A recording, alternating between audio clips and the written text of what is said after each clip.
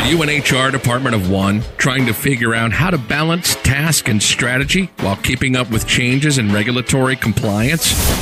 Do you need a fresh outlook on old topics? Then stop what you're doing, grab your coffee, and get ready to recharge. If you have people, you have problems to solve and things to do. Your host is Brenda Neckvattle, a 20-year human resource professional, ready to explore the HR industry with veterans of business and life with fresh eyes and new ideas. Learn about the rapidly evolving changes in employment law around the country, as well as new tactics to deploy and build engagement in your workforce. If you're looking to implement new practices to make your job easier in HR, then this podcast is for you. Hello, everybody, and welcome to the Best Practices in Human Resources podcast. Excited to have you guys here for yet another really awesome episode. If you are joining for the first time, welcome. I'm so happy that you're here. And if you are tuning in again and have been tuning in regularly, thank you so much. Seriously, I really want to thank you for just following along. You've covered a lot of ground. This is 66 episodes, and got a whole. Actually, starting to set up programming for next year already, if you can believe it. So just, I don't know. It feels like the first third of this year hasn't happened, but it feels like the first third of this year has been 2/3 of the year, if that makes sense. But it's been crazy. So I'm here to help share with you the what and the how in human resources, because I'm in the human business, and that means that there's a greater number of dynamics in the workforce to balance and manage. But most importantly, today we're going to be talking about employment law changes across the nation, and I'm going to share with you a little bit later where in the show you can access these, plus a lot of other resources as well. Our main topic today is returning them to work with Dane Stephenson, who is an attorney, and pretty interesting conversation. He's got a lot of really great information, and he comes from a Department of Labor background where he's worked over there for 16 years. Initially, this episode, believe it or not, was going to be talking about how to survive a Department of Labor audit, but everything that we've been talking about with the coronavirus, we got into this conversation. I said, let's shift this up. Let's really focus in on what people are really needing to talk about today. So that's pretty awesome stuff. We got some upcoming events, and I'm going to talk to you about how you can get my best practices delivered directly to your inbox. So before we begin, folks, the information that is available through this podcast is for informational purposes only, and not for the purpose of providing any form of legal advice. You should contact your attorney to obtain legal advice with respects to any particular issue. If you do not have an employment attorney, go ahead and reach out to me, and I may be able to go ahead and refer one to you through our affiliates and our friends over at Jackson Lewis. Okay, so yay, fun stuff. Employment law changes across the nation. So there's some information out that the OCR, which stands for the Office of Civil Rights and the Department of Health and Human Services, the OCR has relaxed enforcement of HIPAA during the COVID-19, and that actually helps pave the way for an increase in telehealth services. Really interesting article. It doesn't mean that HIPAA is not being adhered to. It still is. It's just the government recognizes that there is an opportunity. We just got to soften up on a few things. The Affordable Care Act no longer is interpreted in the same way to prohibit discrimination against transgender patients. That's a new rollout as a result of the major LGBTQ decision that came down last week from the Supreme Court, ruling that you are no longer able to go ahead and discriminate of anybody in the that it falls under LGBTQ classification. So we've got an article up there as well. Posted an article called "The EEOC Takes on Antibody Testing and Returning Older and Pregnant Workers Post-COVID-19." Pretty interesting article reading out there as well. Over in California, minimum wage increases are still coming in July, so get ready. 2020, they're on their way. Non-compete news. We've got over in Georgia some no hire provisions under the Georgia Restricted Covenants Act. So there's some new developments taking place over there. Over in Louisiana, Louisiana has expanded access to the medical marijuana. And Minneapolis has won the battle over sick and safe time ordinances over there. Virginia has released a new pay transparency law. And over in Seattle, they have enacted a gig worker paid sick and time safe ordinance during the COVID-19 crisis. So if you guys would like to go ahead and read these articles and these things that I'm calling out, you're welcome to do so. If you go to bestpractices.org, click on the podcast link and scroll down, you'll be able to actually click these on. Now, I also have a ton of articles that I get on a regular basis. There's a lot more. I actually load those up onto our member resource site, and I'm going to share with you where that is. It's an awesome site, very affordable. It's only $9 a month, and it's literally loaded with current relevant information for you guys. So hang on to the back third of this episode, and we're going to get that information over to you. So today we've got Dane Stephenson, who's joining us this week. And last week I shared, if you've been following along, I shared some information, and I wanted to repeat this. So he's an employment attorney and, like I said, former Department of Labor specialist. He sent me an update on where we stand with the COVID-19 related lawsuits that have been filed. And I wanted to just repeat this because this is going to help kind of set some context into place as we get into the subject matter that we're talking about in the next segment. So since March 17th, there have been 178 lawsuits filed against employers due to the alleged labor employment violations related to the coronavirus. Now, filings have increased rapidly over the past few months, and here is the breakdown. 8 complaints from March 17th through the 31st, 48 complaints in April, 99 complaints in May, and 23 complaints within the first 5 days of June. Florida is presently leading the way with 21 cases filed, New Jersey at 19, California 18, Texas at 14, New York and Pennsylvania 13, following close behind all of the other states. Now, the most common complaints have focused on retaliation, which is a total of 53, breach of contract, including wrongful termination, which is at 38, workplace safety is ringing in at 36, and wage and hour is at 30. In addition, there are 2 unfair labor practice charges that have been filed with the National Labor Relations Board. So, yeah, it's getting busy out there, and this is perfect timing for us to go ahead and start talking about that. So, hang in there. We're going to get that information to you real soon.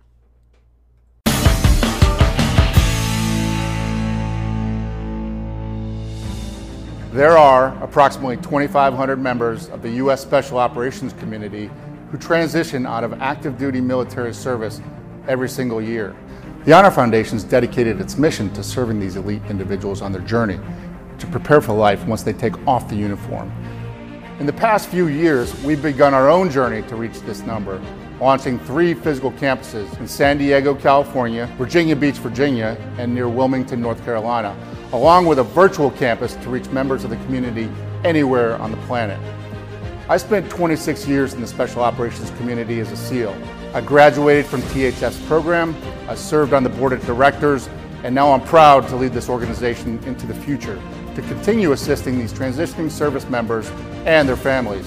Our dedicated team, our world-class program, and our incredible tribes of supporters are standing by to help THF alumni and future fellows, and are committed to providing the best possible support system and resources to better serve this community.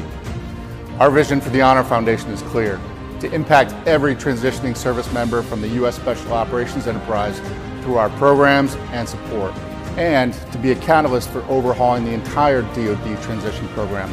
It's a big task, but the community deserves it, and we're driving full steam ahead to make this a reality. If you've been inspired with what the Honor Foundation's done in the last 5 years, I welcome you all to join us as we craft the next chapter in defining what it means to serve others with honor for life.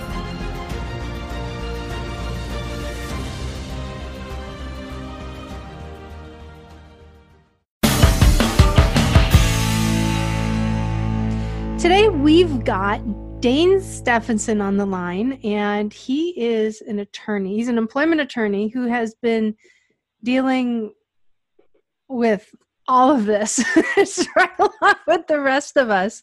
And he's decided to join us today because we've been wanting to get him on for a little bit, but what we started talking about was we've kind of been bouncing all over the place because as everybody's been experiencing, it's all changing. So today we decided to talk about returning them to work, returning everybody to work. So first off, welcome. Absolutely. Thank you for having me, Brenda. You're welcome. It's great to have you here. So do you want to share a little bit about who you are and your background and what it is that you do? Sure. I am currently at Littler Mendelson. It's the largest labor and employment firm in the world, but I only arrived there in January. That was after 17 and a half years at the Department of Labor, prosecuting OSHA, wage and hour, ERISA, and other employment litigation matters for the various enforcement agencies within the Department of Labor. So I've gone from prosecuting the companies to representing them at this point. So at Littler, I still focus on OSHA issues as well as wage and hour, some ERISA, and whistleblower. But, having arrived there in late January, it was only 6-7 weeks before the pandemic hit. So particularly with my wage and hour and OSHA background, I was pulled on very early on to the Littler COVID-19 task force, which started out with 30 attorneys, cross-discipline areas to try and help employers through what was a disaster, just craziness at the beginning. Still feels like it, but we've moved from having to help employers with getting their employees out of the workplace to currently helping them how to get them back into the workplace. So it's been a very interesting few months for me in private practice. Yeah, it's calming down to a more normal level of crazy versus insanity. So it's scary. It's scary to think that this sort of feels normal, but you're right.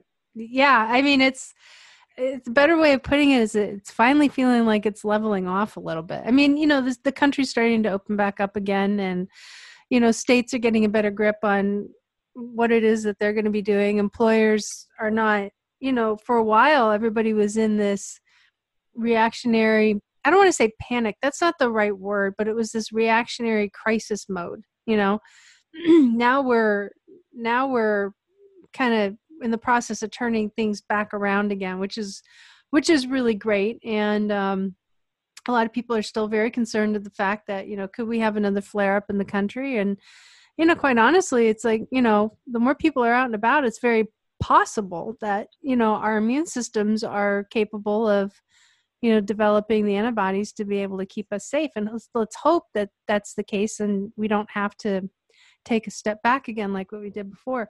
One of the things that I saw a lot of, and yes, there are certain things in what it is that we do as HR pros where the government has kind of lessened or released, or they're not as tight, some of the regulations that we've seen before. Like one of them, for instance, was with the I-9 forms, is that since you can't produce a document face-to-face in order to complete an I-9 if you're onboarding somebody remotely, that USCIS went ahead and gave permission to go ahead and actually do the verification piece, the ballot, reviewing of the documents, electronically, and being able to do it digitally in some format.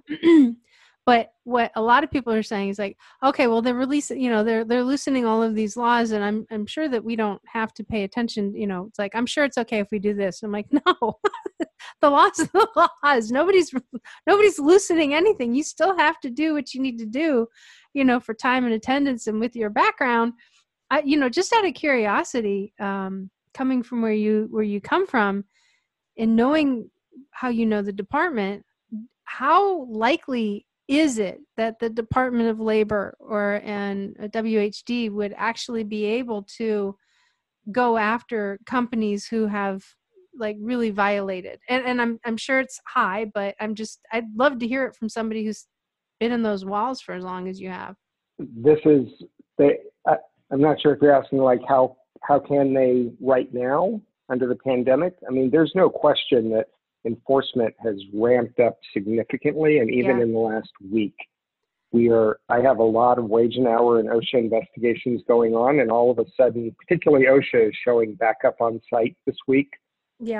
Wage and Hour is still doing everything remotely, but they've been pushing along through this whole pandemic, even opening brand new investigations, but doing it entirely remotely. The bigger challenge, particularly in certain states, is that the DOL is only half as scary as the private attorneys with a class action.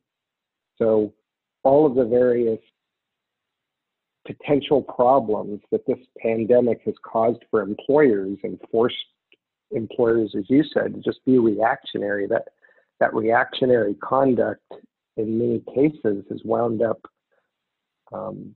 creating a situation where private plaintiffs or the DOL will have an opportunity to come back at those employers, and it can be really, really costly. Mm-hmm. So to your point, do you still have to comply? And, oh, geez, we did our best during this time. Like, we just had to close our doors. We had no money to make that final paycheck run. Right. Or like outside salespeople. Well, our outside salespeople who we thought were exempt, it's not our fault that they couldn't be outside anymore to make those sales. We're doing the best we can. But at the end of the day, if those outside salespeople are not actually outside, you've almost certainly lost your exemption. And so have you started keeping track of those hours for those people under the record keeping provisions? And do you know whether they've worked any overtime or not? There's a slew of problems that certainly employers, not employers' fault, not stuff that employers are really going to think about, because they have done the best they can through this. But at the end of the day, as you said, the law is the law, and as things settle down, the plaintiff's attorneys will come out, and DOL, if they're investigating, is still going to apply the law as it existed before the pandemic. Where do you see the biggest, I mean, you know, this whole thing has never been litigated before. This is brand new for everybody. Where do you see litigation, the likelihood of litigation taking place? In what aspect of this whole COVID-19 thing? There is an endless list. I should say, what's the most likely to come first? Yeah, well, we've already seen the cases against Walmart and some cases against other retailers. We've seen for both allegedly not protecting clients or employees as well as they should. We've seen claims that suggesting that employers or retailers have violated the Americans with Disability Act. Mm-hmm. We've had litigation over the healthcare aspect, both with workman's comp has already started.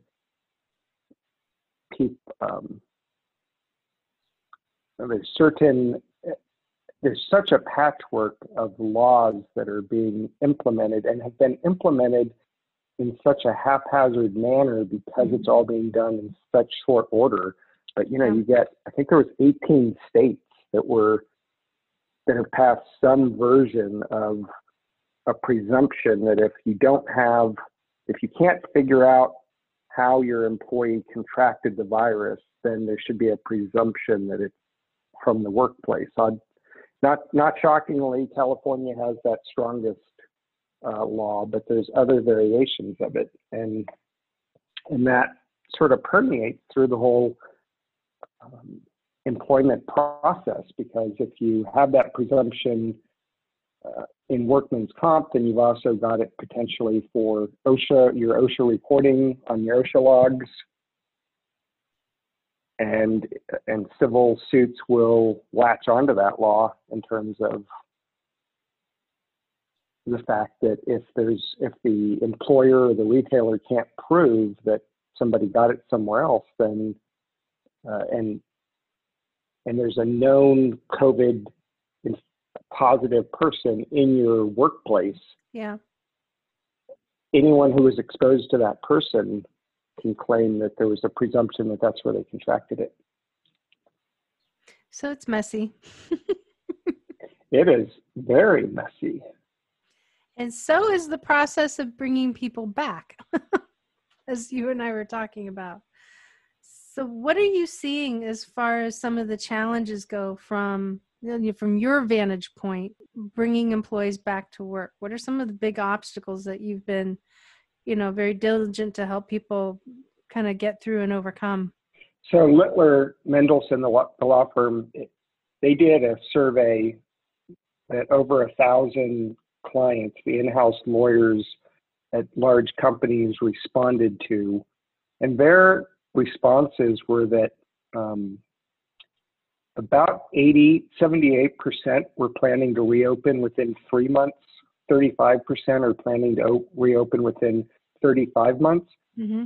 And I don't know if this is surprising, but it's good to know that like 90% of them understand that they will have significantly increased cleaning and sanitizing when they get there.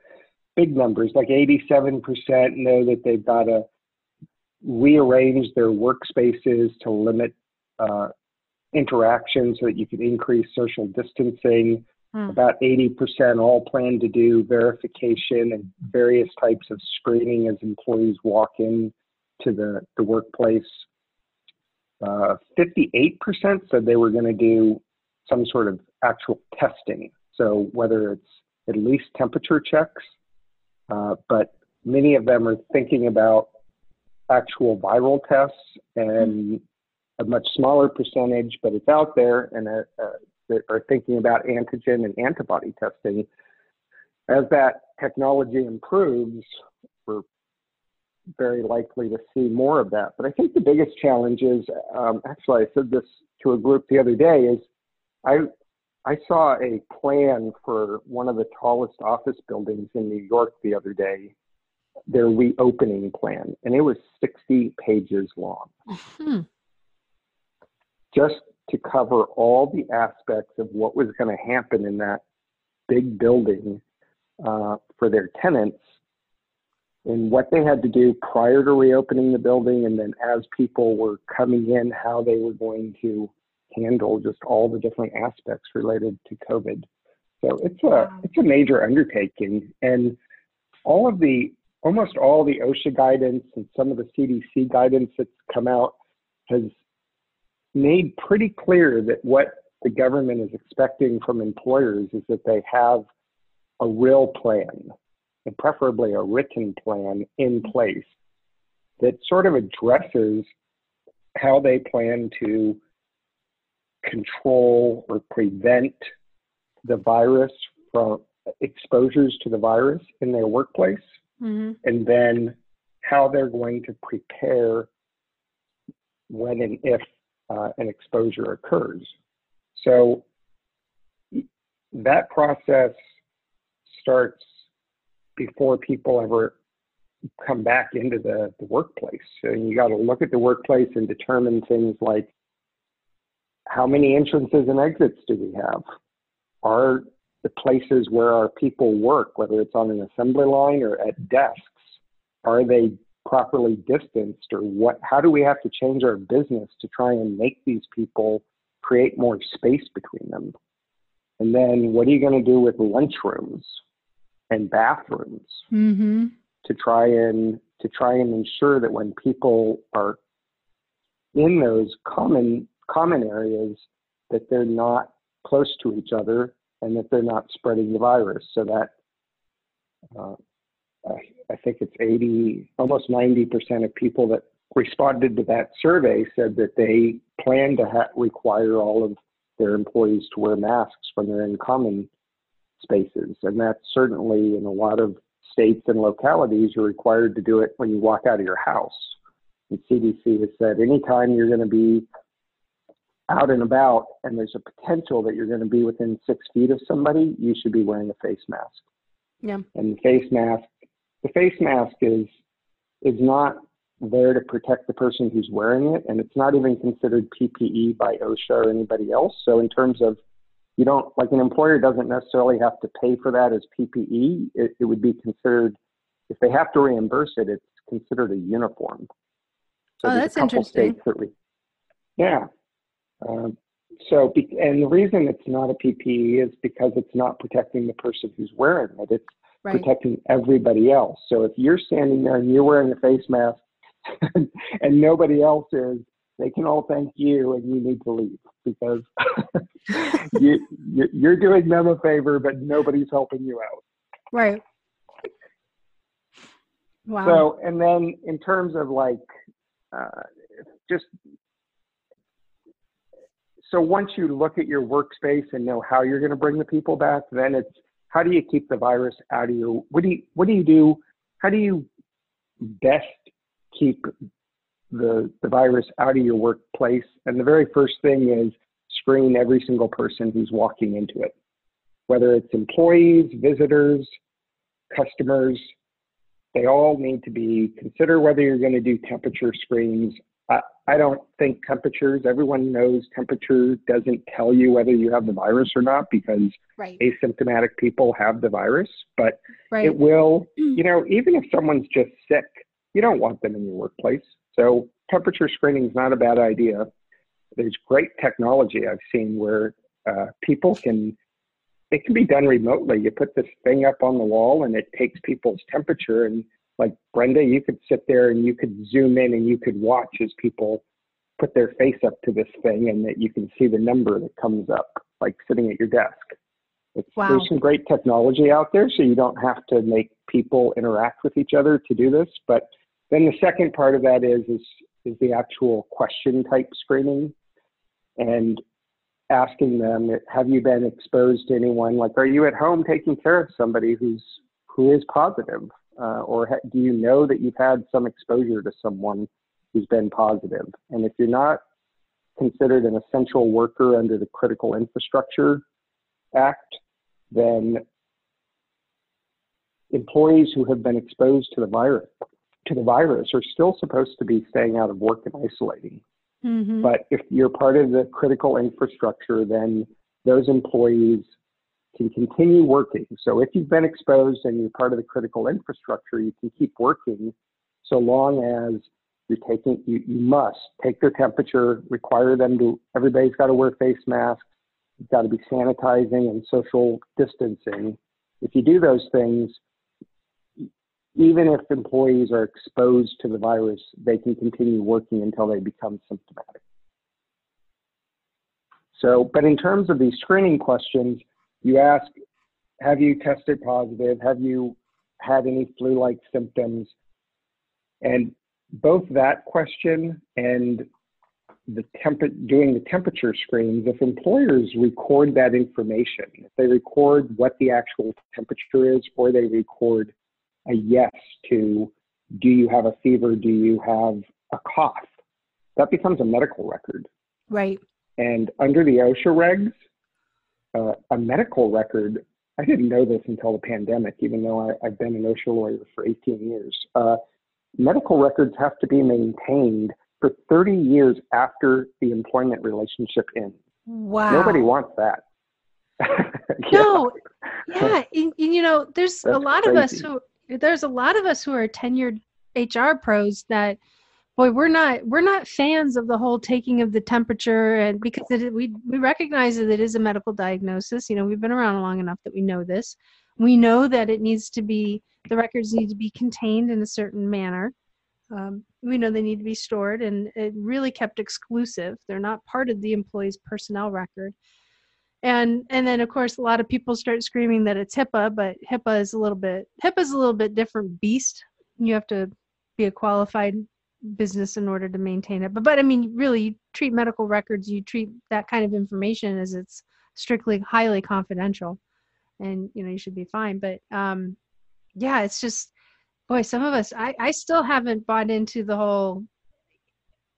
I still am not comfortable with a business taking temperatures, and then what do they do with that information? It's not that I'm uncomfortable with them taking the temperature. It's just now you've got data that lines you up for a big fall. Yeah. Well, so my suggestion has been from the beginning, employers can do this without creating any problems for themselves. And the way they do it is take everybody's temperature, but don't record anything. Mm. And at the end of the day, have somebody, whoever's been present the whole day, the person taking the temperature, the person who's been standing at the door, whatever, have somebody certify that everybody who's entered this workplace has gone through this screening and only entered if they passed. That's it. Just create yourself a couple sentence thing that somebody signs at the end of every day, and that's the only record you need to maintain. And if somebody has a high temperature, for instance, and has to be turned away, you have that employee call HR, and they can start working out what needs to happen in terms of leave or getting them to a doctor. What would you, so what And would you, go ahead. Sorry. The same is true. The same is true for those screening questions. If you just ask the simple question, do you have a heightened risk of exposing others to the virus? And then you list all the things that might create a heightened risk. So have you had a fever? Have you coughed? Do you have shortened breath? Have you traveled internationally? Have you been exposed to people? If any of these conditions, you need any of these conditions, you must answer yes, that you pose a heightened risk. And they can even mark that on a sheet of paper and sign it, and it is not a medical record because you don't know which answer they were answering yes to. So it's only when employers create this document that says, do you have a cough, yes or no? The moment they say yes on that form, it's a medical record because you're identifying a condition that the employee has at that moment. So there's a way around it, and I highly suggest employers take it and avoid the medical record. So here's a question for you. So if you've got an employer, so let's say they take your workaround idea, right? And they look at their systems, and because of their setup, they don't really have either the confidence that that process will be consistently maintained, or quite frankly, they don't maintain it because of, a wide variety of reasons. What is a person's best action? What's a company's best action after that? It's just like anything employers do. If you don't uniformly enforce rules, you're going to open yourself up to liability. For liability. So whether regardless of whether this is a situation where you've created a rule as to when you'll discipline people, or you've created a rule as to how you're going to go about laying people off, and then you deviate from it, you're opening yourself up to liability. So if you create a rule on how you're going to keep your workplace safe, because that's what this is all about, how are you going to keep your workplace safe, and you deviate from those rules, you're opening yourself up to liability. Yeah, I was thinking more along the lines of, if they can't guarantee it, how much of a calculated risk are they taking by not actually doing the screening upon returning? Well, there's a lot of states and localities that mandate some level. So if you are an employer in one location, you just need to check what you're subject to. But if you're an employer who's in multiple jurisdictions trying to create a system that's a patchwork system of what you're going to do at different locations, I think is even worse for employers. Yeah. Create one system and uniformly put it across your business. I know. It's like you get an answer for one thing, but it generates another problem at the same time. Yeah, absolutely. And geez, today, so much worse. I know. That might be great for marketing, but it doesn't really run very well in HR. Well, it certainly is doing employers no favor. And most, even government entities, are acknowledging what a problem this is for employers. I mean, it's the speed at which the advice, it's not even the advice, the rules and the regulations are changing. I mean, I look like an idiot so many times. I tell a client, no, the rule says this, and I'm on the phone and I pull it up on the internet and I'm like, where is that? It's it was already there changed. 2 days ago. Yeah, I And know. they've taken it away. I have on certain things, I started taking screenshots of things when I give advice that this is what it's based on. And I swear there have been numerous instances where I've had to pull that up and say, look, it really said that on the day I gave you this advice.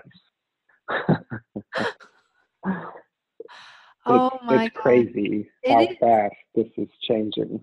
It is. I remember in the beginning when all this came out, I got contracted to do quite a few webinars in the very beginning. In like 2 months, I delivered like 30 webinars. It was crazy. And Wow. I was exhausted.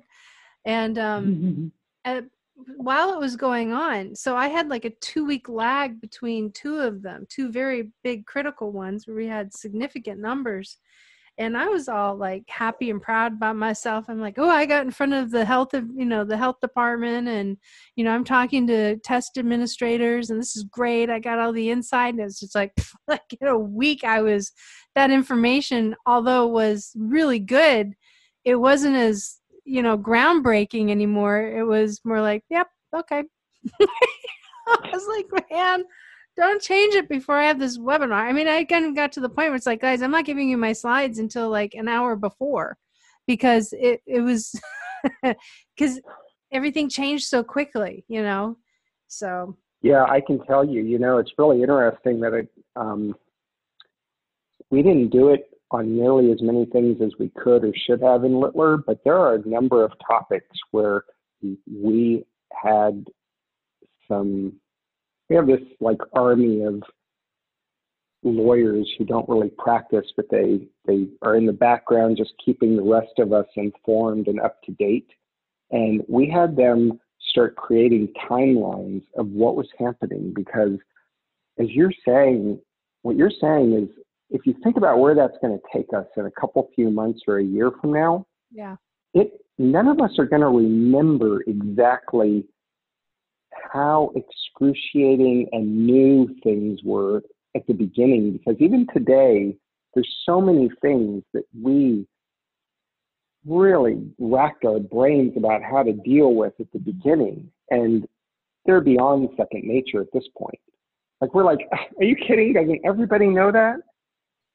2 months ago, nobody knew it.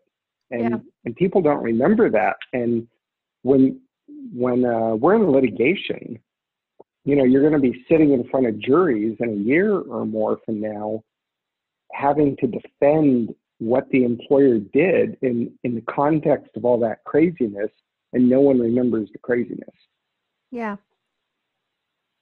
So Some of us will never forget it. I know I won't. PTSD. You're like, touche. PTSD, yeah. Some of us will never, ever forget it. Some people are going to have grandkids and they're like, why are you wearing a mask? And then some of them are going to be like, why aren't you wearing a mask? Oh my gosh. It is yeah.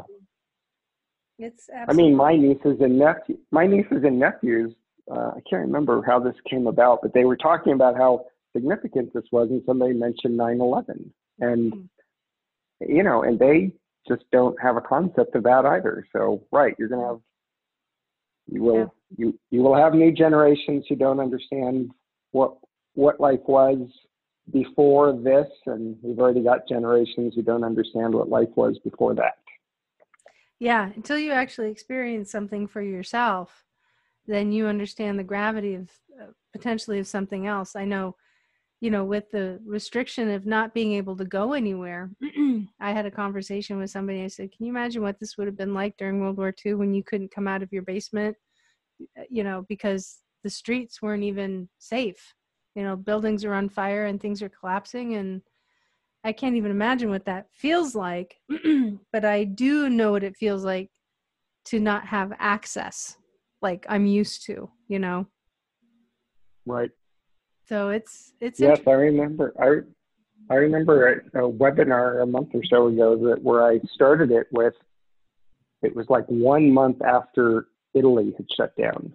And I started it by saying, I remember just a month ago when the announcement that Italy was shutting down, and my thought was, well, thank goodness I'm in America because that'll never happen.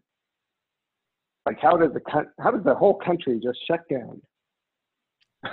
Yeah, I know. It was like, here, hold my beer. Well, Let me show you. yeah. Here, this is how you do it. Yeah.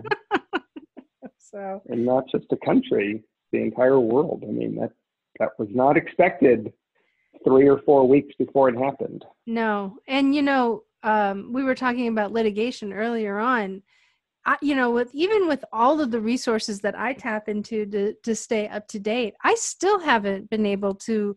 I haven't really seen anything on litigation. So it's kind of interesting that, from your viewpoint, because you are in the trenches when it comes to that, you're able to forecast what may or may not come down the pike in that regard. So it's really interesting to hear that perspective. We just haven't, that information hasn't leached out just yet, probably because some courts are still closed, and, it's a matter of time. It's definitely coming. So what do you see happening next with all of the influx of information that you have? What can you, if you were to look into a crystal ball, what do you see happening for us next? Yep. So I think the next new normal is that businesses will reopen, and I hope with the protests and such, we're not going to see huge infection rates. I don't understand medical side and viral stuff enough to know how it is all these people can be on top of each other with no masks and we don't have an increase in infection rates. But so far, we really haven't seen much of a spike like that. So if that continues, employers, these numbers that came in from this survey, employers are definitely going to be putting these plans in place to where when employees and even customers are entering spaces that you're going to be wearing face masks, you're going to be asked screening questions, and you're probably going to have your temperature taken, at least until a vaccination is created. Mm-hmm. Because they said to really get that herd mentality to where the spread wouldn't be substantial because so many people have already had it, you have to reach like 60 or 70%. And I don't think there's any projection that's getting us there anytime quickly. So these measures are in place, but I do think that eventually as many people that are throwing as much money at a vaccine, and I know a lot of people are anti-vaccine, and so many people still won't take it, but if a vaccine comes out, we will see our world return to something that we considered normal a few months ago, something a little more like it was. But until then, this whole idea of the open space concepts, I mean, that's a disaster, because now what do you do with that? All these employers are going to have to redo all of that space. You can't have all this collaborative space. So we're just going to be interacting in an entirely new way. And I think one of the great things that comes out of this is that employers who were so resistant to telework have absolutely come around to understanding that telework is a viable option for their business. Mm-hmm. And you're going to see so many more people able to telework, whether they want to or whether they're forced to. So I think we're going to see less commercial space going forward. All of the commercial builders and brokers believe that there's going to be a continued reduction in the amount of commercial space needed as a result of this. And those are some big changes that you can see. In terms of litigation, a couple of weeks ago when I looked, I think there were about 50 COVID-related cases that had been filed. And so there's certainly more at this point. But specifically in the wage and hour realm, we haven't started seeing a lot of this, but some of the big items to be looking for is,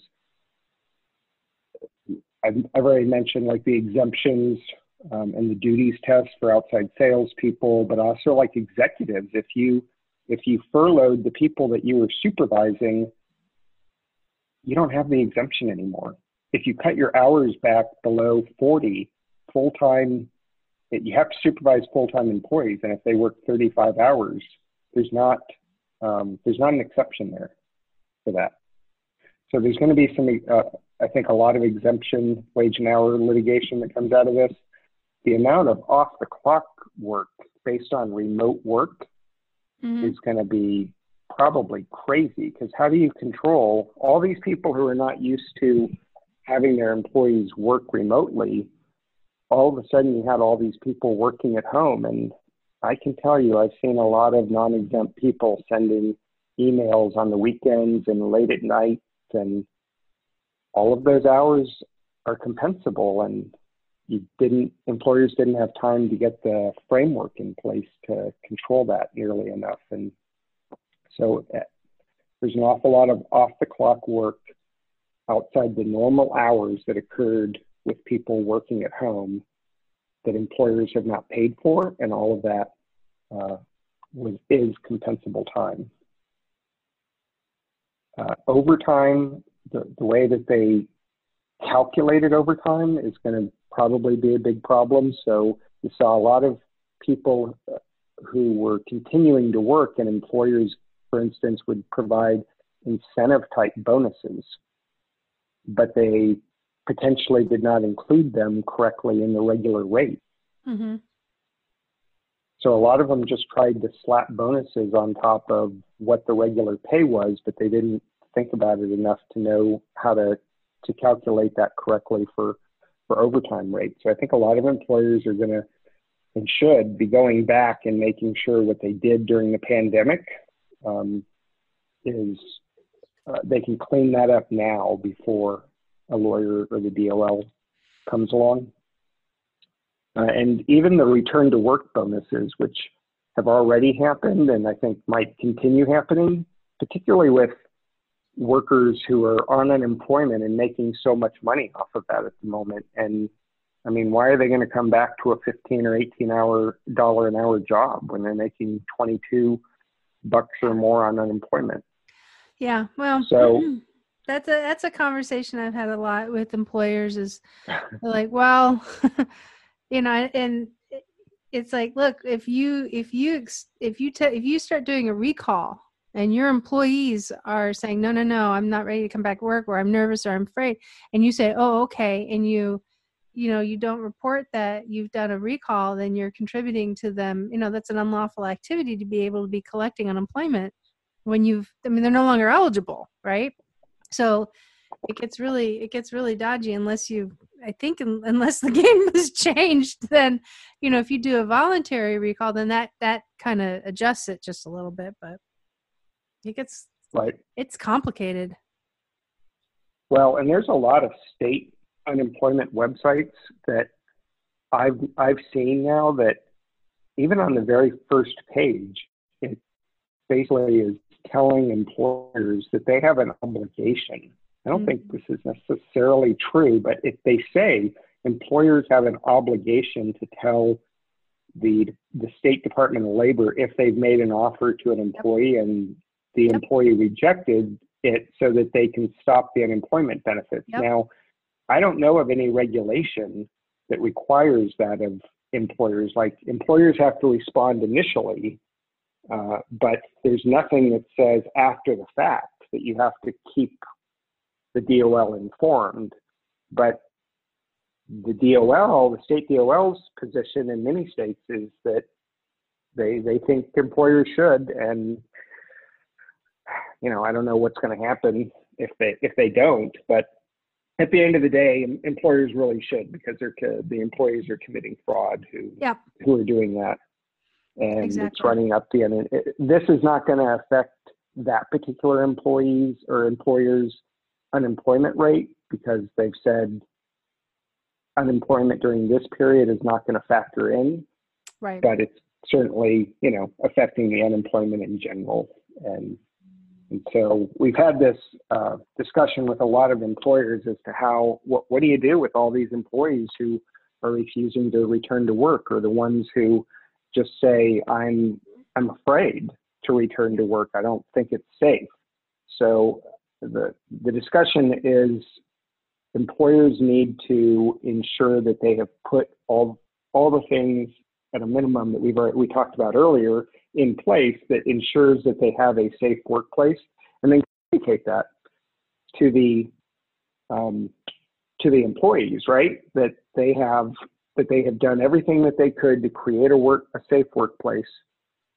And then if the employee continues to say they're afraid, the employer needs to engage with them to determine why they feel that they're afraid. And if it's just unjustified, the DOL within the FAQs that they issued specifically say, there's no question about it, that there is no right for an employee not to return to work out of fear. So they're not entitled to unemployment, and they're not entitled to have their job retained if that's their only reason. But the employers need to engage, because they might learn that the employee has an underlying medical condition or something else that's going to qualify as a disability, and you've got to go through the interactive process to determine whether you have an obligation to accommodate that person, and that's what that fear is from. So don't act rashly. Breathe. Yeah. Always a good idea. Yeah, right. In through the nose, out through the mouth. Well, it's been great having you on. Thank you for all of this really valuable insight, because it'll change next week. But it will. It's been great. I love it. So if people wanted to reach out and find you, what's that? People can just tune in. People can just keep tuning into you, and they'll get the update. Oh, thank you. That's very kind. So if people wanted to reach out to you, where can they find you at? Yeah, so you can just go to littler.com, which is littler.com, and if you just type in my first name, it's Dane, like the dog Great Dane, I will pop up. That's probably the easiest. And if there's something on the podcast that they can identify my name, my email is dstephenson@littler.com, and phone number is 404-964-9733. But that website will give you, the other thing is the littler.com website is, we hands down have more coronavirus material than anybody, and it's all there publicly for free. We've got tons of webinars that you can click on and watch at no cost, but there's articles and materials. There's also an excellent resource is we have multiple charts that show like all the different orders throughout the states and the cities, where you can just click on a state and a city and find what back to work rules are applying and the return to work orders that are out there. Okay. We have one that deals with face masks. So like you can figure out in Texas and Dallas, do they require face masks or do they only recommend it, as opposed to LA? We track all those different things that are COVID related that employers are having to deal with. So we're, like you, we are here to help. Well, thank you very much. I enjoyed it very much. It was fantastic having my first podcast with you. Oh, cool. That's great. Thanks.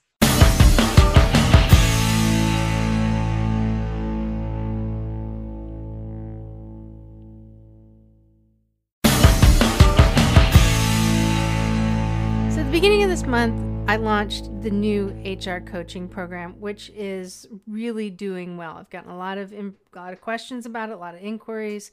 And next month, it's going to I'm going to sweeten the pot just a little bit, but we'll get that information out in July. The HR coaching program actually helps participants with their specific HR questions and provides really that safe place for HR pros to talk about their individual challenges. And many of them are in an HR department of one, just like a lot of my listeners are. We've been focusing in on 3 solutions from our past sessions, in addition to having kind of an open forum, asking, individuals specific questions as well. And we're focusing on 3 things. Matter of fact, I had a conference call today with one of the individuals that's in the coaching program, and she has taken advantage of this very first solution that we put out, and she's absolutely loving it. And it was hilarious because she's telling me, she's like, I didn't realize I had so many shiny squirrel moments in a day until I got disciplined on this. So that was fantastic. So one of the first of the 3 things that we are really digging into is one is not having enough time to do everything that they want to do. And this is a solution that I put together. It's totally free. Anybody can grab this if they want. It's called the HR Task Planner for Crazy Busy HR Pros. There's also a free video that comes with the download, and it's there for you. And basically what it does is it takes time management out of the equation and helps the user manage the workload. Mainly because in HR, we don't have the ability to schedule anything. I mean, yes, we schedule meetings and stuff like that, but we come in, and if we think that we're going to have a list of things that we're going to get done, and we're constantly thrown different interruptions. People come in and they have, questions with their paycheck. They've got questions about their benefits. They've got like an employee concern, or they're looking for specific information. They want to know how much PTO they have left. All of those things come at us, and we can't plan for those, right? We just have to be ready to address them, and that's fine. That's what we do. But what having this does is that it also allows the freedom not only to identify what is the most important thing that needs to get done, when can you do it in your week, but it also allows the flexibility that if your day blows up, kind of like mine did early this morning, you can shift things to the right. In other words, you can just erase and shuffle what needs to be done. So you can actually, it's a bird's eye view of your week, and it makes it really convenient. And so this is available for you guys at the bestpractices.org. There's, like I said, there's a downloadable link. Go ahead and jump on that. There is a free tutorial. You're welcome to go ahead and watch the video, and it'll kind of help explain how to work it. The second thing that we've been working on is helping people understand what exactly they need to do to stay compliant. There are things that people are discovering left and right. Like, I didn't even know that was a thing. And what I've introduced is the best HR planner on the planet. And this allows the end user to actually, there's a list of all the basic employment laws that companies have to follow based off of the size of their workforce, provides a schedule of compliance deadlines. It includes a 12-month monthly calendar so that whoever's using it can actually kind of mark important dates as you're working through and building your strategy for the year. It provides a year-end checklist, the things that you need to do to start getting ready. And there's a section of active links to help you get real-time information on all of the employment laws. Also, I hosted some webinars in the Next Gen Women in HR Facebook group on how to use this tool and to build the strategy. We've got a planning session this week, and we also have an upcoming Q3 planning session, because Q3 is a huge, huge, huge quarter for every single year. Everybody thinks maybe Q1, it's actually Q3, because there's a lot of things that are coming down. So that includes, Q3 includes the government when they actually wrap up their fiscal year. It's rolling into year end. And you know what? If you just don't have a solid plan going into Q3, man, you're just going to be scrambling. So you can find this one over at the bestpractices.org website. Click on the shop link. You can go ahead and download the digital copy. And what's really cool is that you can bind it and you can make it into a book. If you're like me, you like to have things in writing, go ahead and highlight it, make your notes, do your annotation. And there's actually a notes section in the back of it as well. And then finally, over in the HR University, this is where we're actually hosting the HR coaching program. And part of the coaching program includes this monthly roundtable where, again, you can ask the questions, you can hear what other HR pros are talking about or trying to figure out and get support. It's not just coming from me, it's coming from other participants. So that's the beauty of this, is that we're all having a seat at the table and everybody is contributing. So not everybody walks the same path in HR. I've got a wide combination between aerospace, HCM, and retail. And even when I was with Human Capital Management, I got exposed to major industries. So, and a few minor ones, but that was really neat, is because I've got a chance to see a lot of things done a lot of different ways. And it allows, with other people's experiences, like I haven't done a lot of anything in food. That's not an area that I have experience in, but we have somebody in the group who has. And so that person, he tends to contribute quite a bit, which is really awesome. So there's also, as part of the HR coaching program in the HR University, there is a free course that you can take called Selling HR to Your Boss and How to Improve Your Yes Factor by 10x. So you are welcome to jump in and take advantage of all that. Email me your HR questions. I love HR questions. And you can submit your questions on the bestpractices.work website by clicking on the podcast link from the menu. And down towards the bottom of the podcast page is a submission form for you to go ahead and post your question, which may be read and answered on an upcoming episode. Now, the last week I did a question based from an employee, and I got another one because I think it's good. I think those are good questions to see what people are looking for, what kind of questions your employees are asking. And, with the current state of the nation, this one is exceptionally apropos, and I want to make sure that we talk about this today.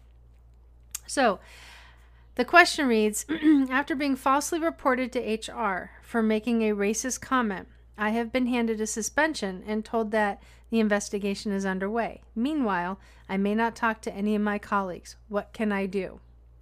So this question doesn't surprise me, not because of, what happened. The question, what can I do? This person really probably has never gone through something like this before. They wouldn't necessarily say they've been suspended. They would probably put on what is more appropriate, considered an administrative leave. And in doing that, what the effort is to actually control the environment. So if something was said, the employer has the obligation to go in and investigate it. They have to, do Q&A with anybody who may be involved. And of course, we don't know the details of this. But here's what happens. Here's what is happening right now in the nation. And with everything that's going on with the tensions of coronavirus, with the tensions of, what is happening with the more violent protests, the rioting, we've got shootings all over the country. I mean, Chicago, holy cow. 101 people over the weekend involved in, getting shot, dead. It's crazy, right? So there's we're not in a good spot.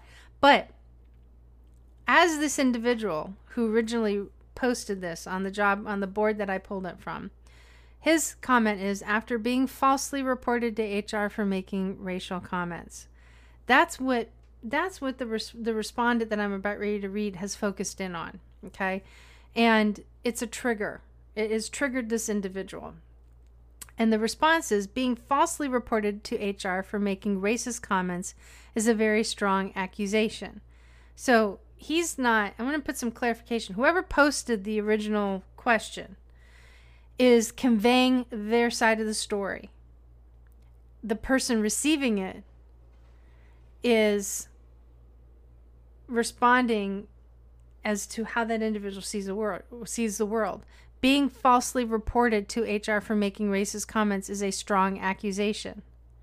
The individual who read this and responded to it immediately wrapped around the falsely reported piece, okay? And they continue that while your company might have a policy of suspension while the investigation is underway, you could point out that the law requires that they have evidence before they can defame you.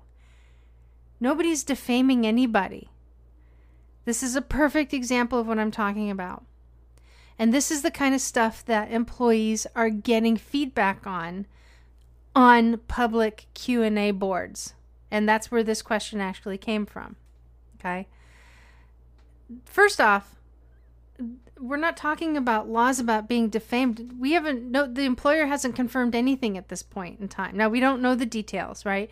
So this person is posting this while they're currently out on administrative leave. Everything's under investigation. No accusations have been made directly to the employee by the employer. So there's a lot of sensitivity, okay? And it continues. And for that reason, you intend to press charges for defamation of character unless they remove the suspension pending them finding actual evidence. Well, there's no such thing as pressing charges for defamation. Again, it is sensitive. Now, if somebody was in fact accused of saying something racist, and they did in fact say something racist, and it was verified, and the only way that can happen at this point is through multiple witnesses, then you know what? The employer can do a couple things. Number one, they can coach and correct. Depending upon how egregious the situation is, they can consider separation. But they would consider separation for inappropriate behavior. That would probably be the best bet, inappropriate behavior. So it's very likely that something was taken out of context and now there's an investigation. It's very likely somebody has said something. We don't know.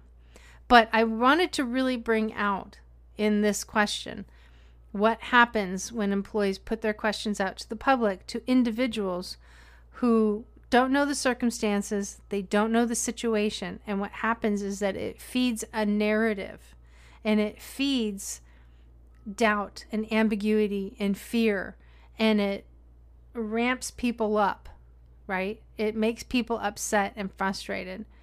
If you've done something wrong and you don't know what to do, your best point of contact to ask that question, believe it or not, is the HR team.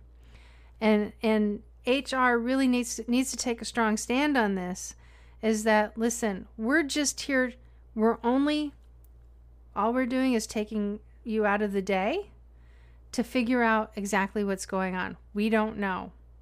Now, this individual obviously is going to be upset.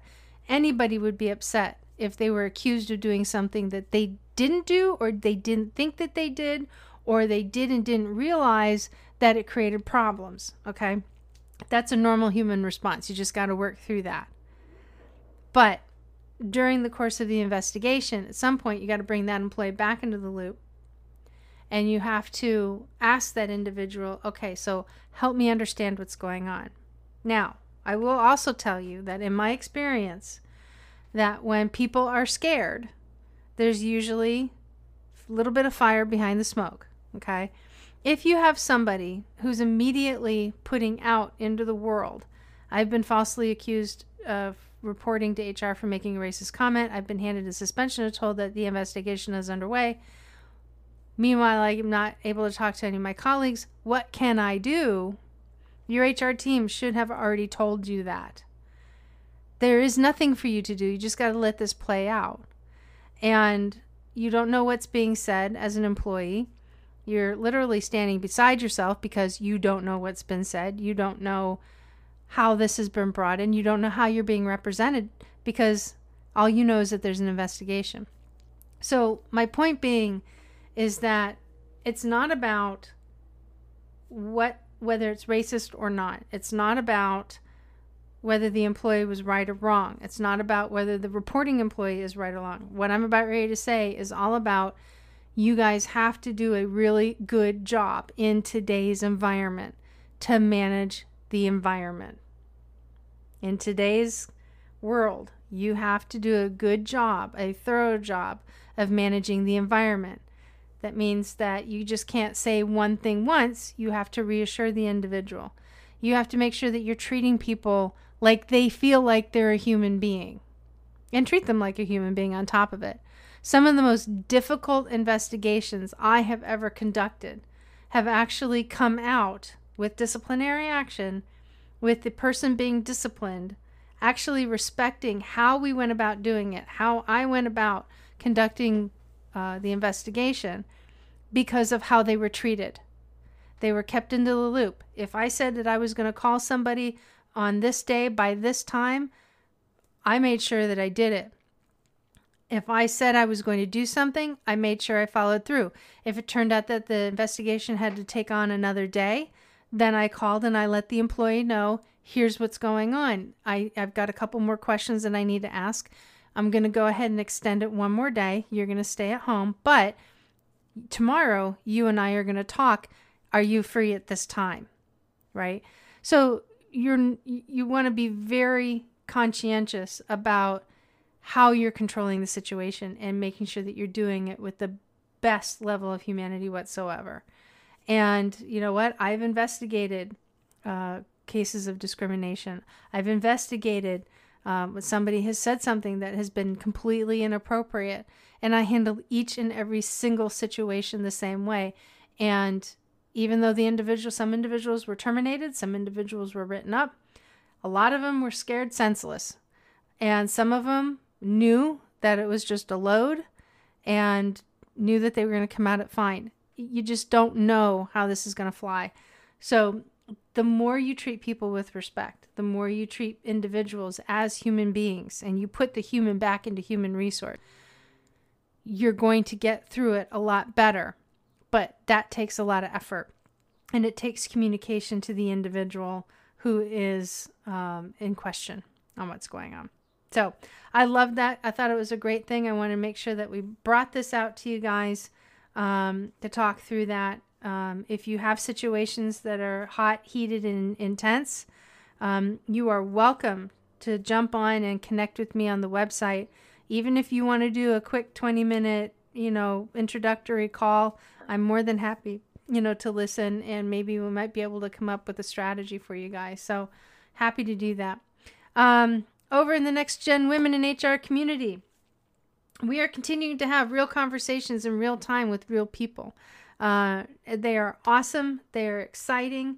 And there's some fun changes that are actually coming down over the next several months in the community itself. So it's an awesome group of women and men, and we are growing strong and fast. We're at 160 members, which is awesome. We just brought a couple people in over the weekend, and I'm looking forward to getting to know them as well. So I can speak for the group and share that we'd all love to have you guys join us and get in on the conversation. After all, that's what we really need right now, and is to stop absorbing and start talking to one another. So the Next Gen Women in HR Facebook group is that awesome place to start. And in the Next Gen Women HR member resources site, and we've expanded it now, and it now includes part of that monthly coaching program. So the monthly coaching program includes the member resource site, and it includes the monthly HR roundtable. It's about a 90-minute session. And I mentioned this earlier in the episode, and it is a great place to allow for an individual to grow and get strong and build up that knowledge, and really just like talk to another person that's in their playground. So keep listening. Sign up for updates and information that I'm going to be sending out over the next few weeks. And if you'd like to connect with me, you can go ahead and find me on Instagram and Facebook at Best Practices in HR, where I give, kind of general updates. Over on Instagram, I do have another handle, and it is Brenda the HR Lady, where I share more about what I'm up to individually. And if you'd like to connect with me on a professional level, you can certainly find me over on LinkedIn, and it's at Brenda. My last name is spelled N-E-C-K, like the thing you want to choke. V as in Victor, A-T-A-L. Over on YouTube, I've been gradually building a library of videos, and you can find me again using my name over there. But I also co-host another show that is called The Real HR Show with the evil HR lady herself, Suzanne Lucas. And unfortunately today, Mercury, who is spinning around the sun, decided to give us a little bit of a problem, and we had some technical difficulty. It's been like that all day long. So it's been driving me nuts. But lastly, you can jump on the website at bestpractices.work, where you can read up on the news updates that I called out earlier in today's episode. This is actually something new that I've decided to do and decided to add. So simply visit bestpractices.work, click on the podcast link, and then you can get this week's articles as well. Also, while you're there, click connect at the top of the page and get my best practices delivered directly to your inbox. So folks, thank you again for joining me. I am really excited about what's coming down the pike in July. We've got incredible guests coming up. Tom Shea, U.S. Navy SEAL Tom Shea, is joining us. He's got a new book release. Absolutely epic book. Loved it. Don't miss that.